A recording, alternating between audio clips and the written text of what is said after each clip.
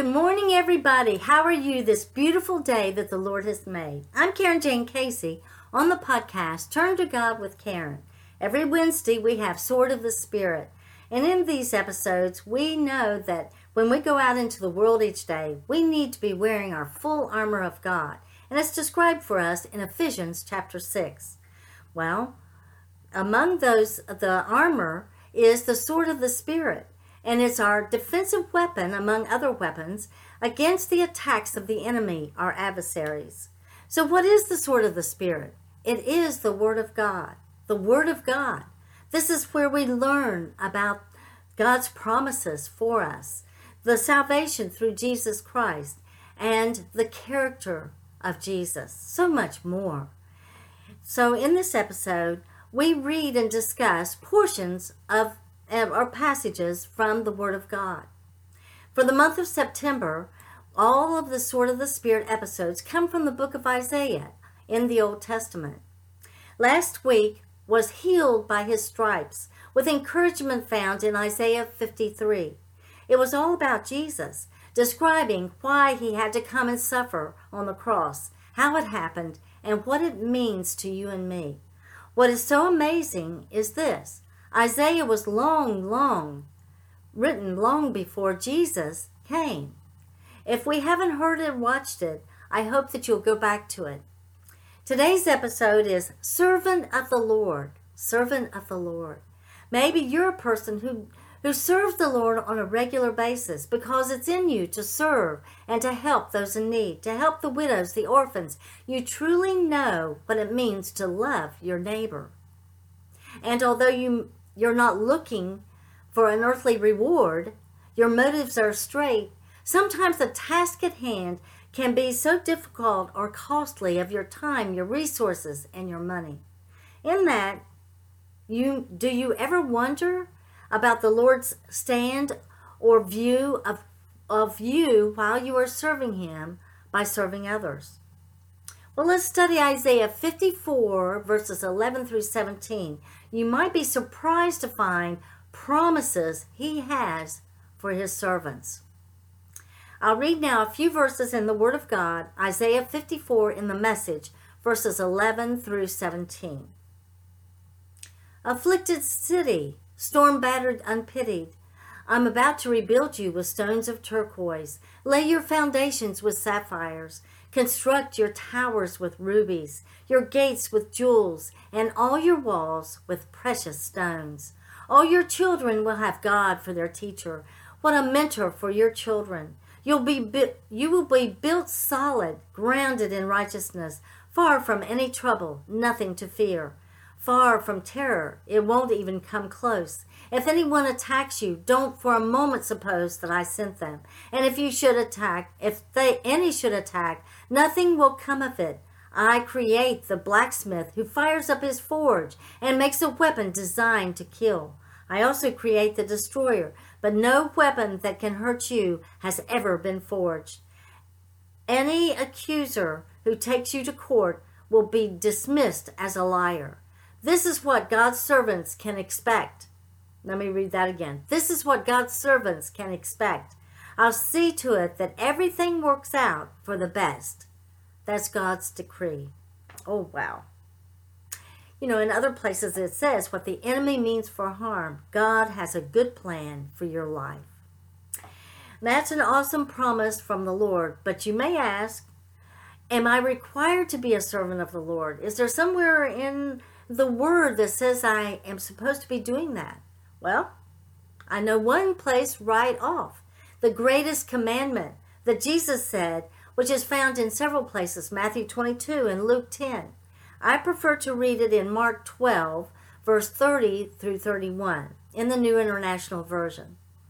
Love the Lord your God with all your heart, with all your soul, and with all your mind, with all your strength. The second is this, love your neighbor as yourself. There is no commandment greater than these. You know, in Deuteronomy, it tells you to put that on your wall, and I do have that commandment on my wall. But the wall of our memory is more important.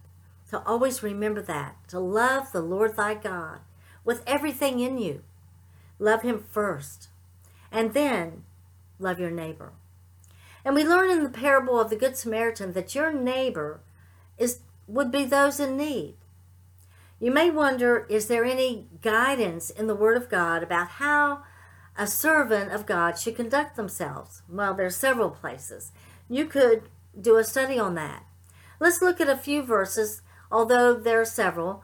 2 Timothy 2:24 in the Amplified Version is very descriptive.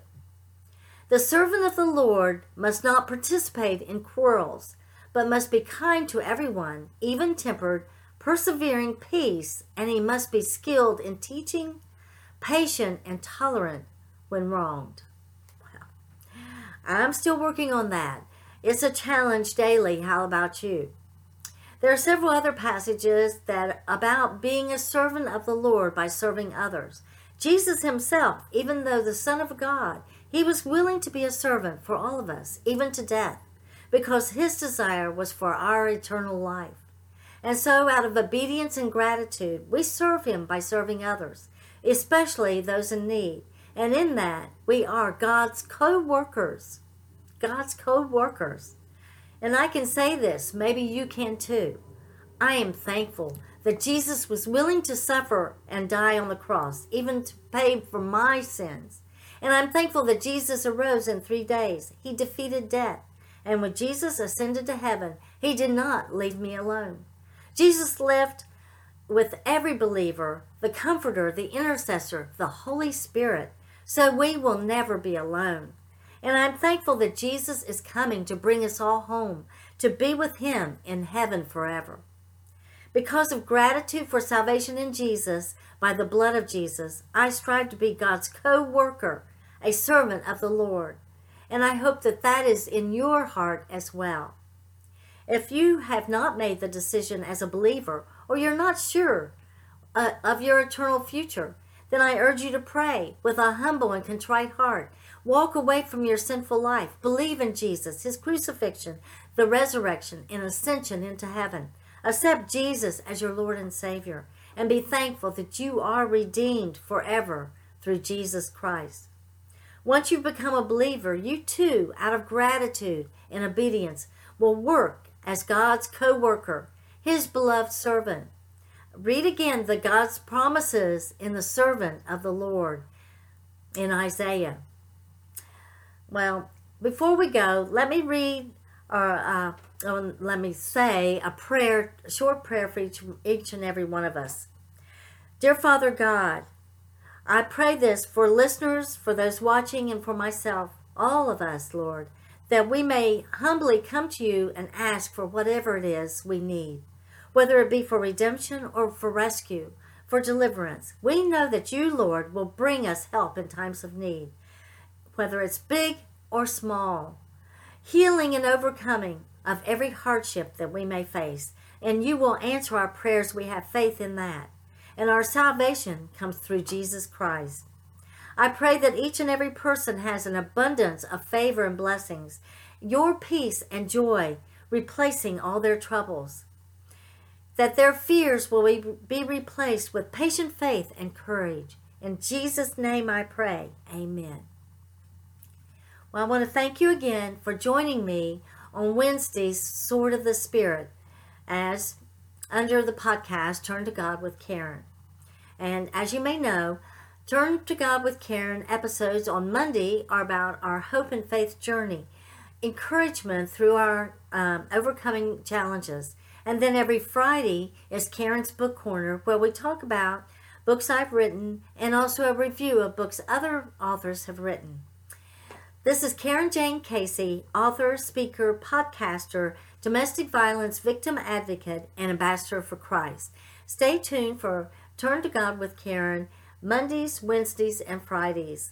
And if you have feedback for me, go to my website contact page and give me any suggestions and comments that you have. It's always appreciated. When you're there, you'll see books, blogs, and information regarding domestic violence. You can even purchase my books there. Well, thank you, and God bless.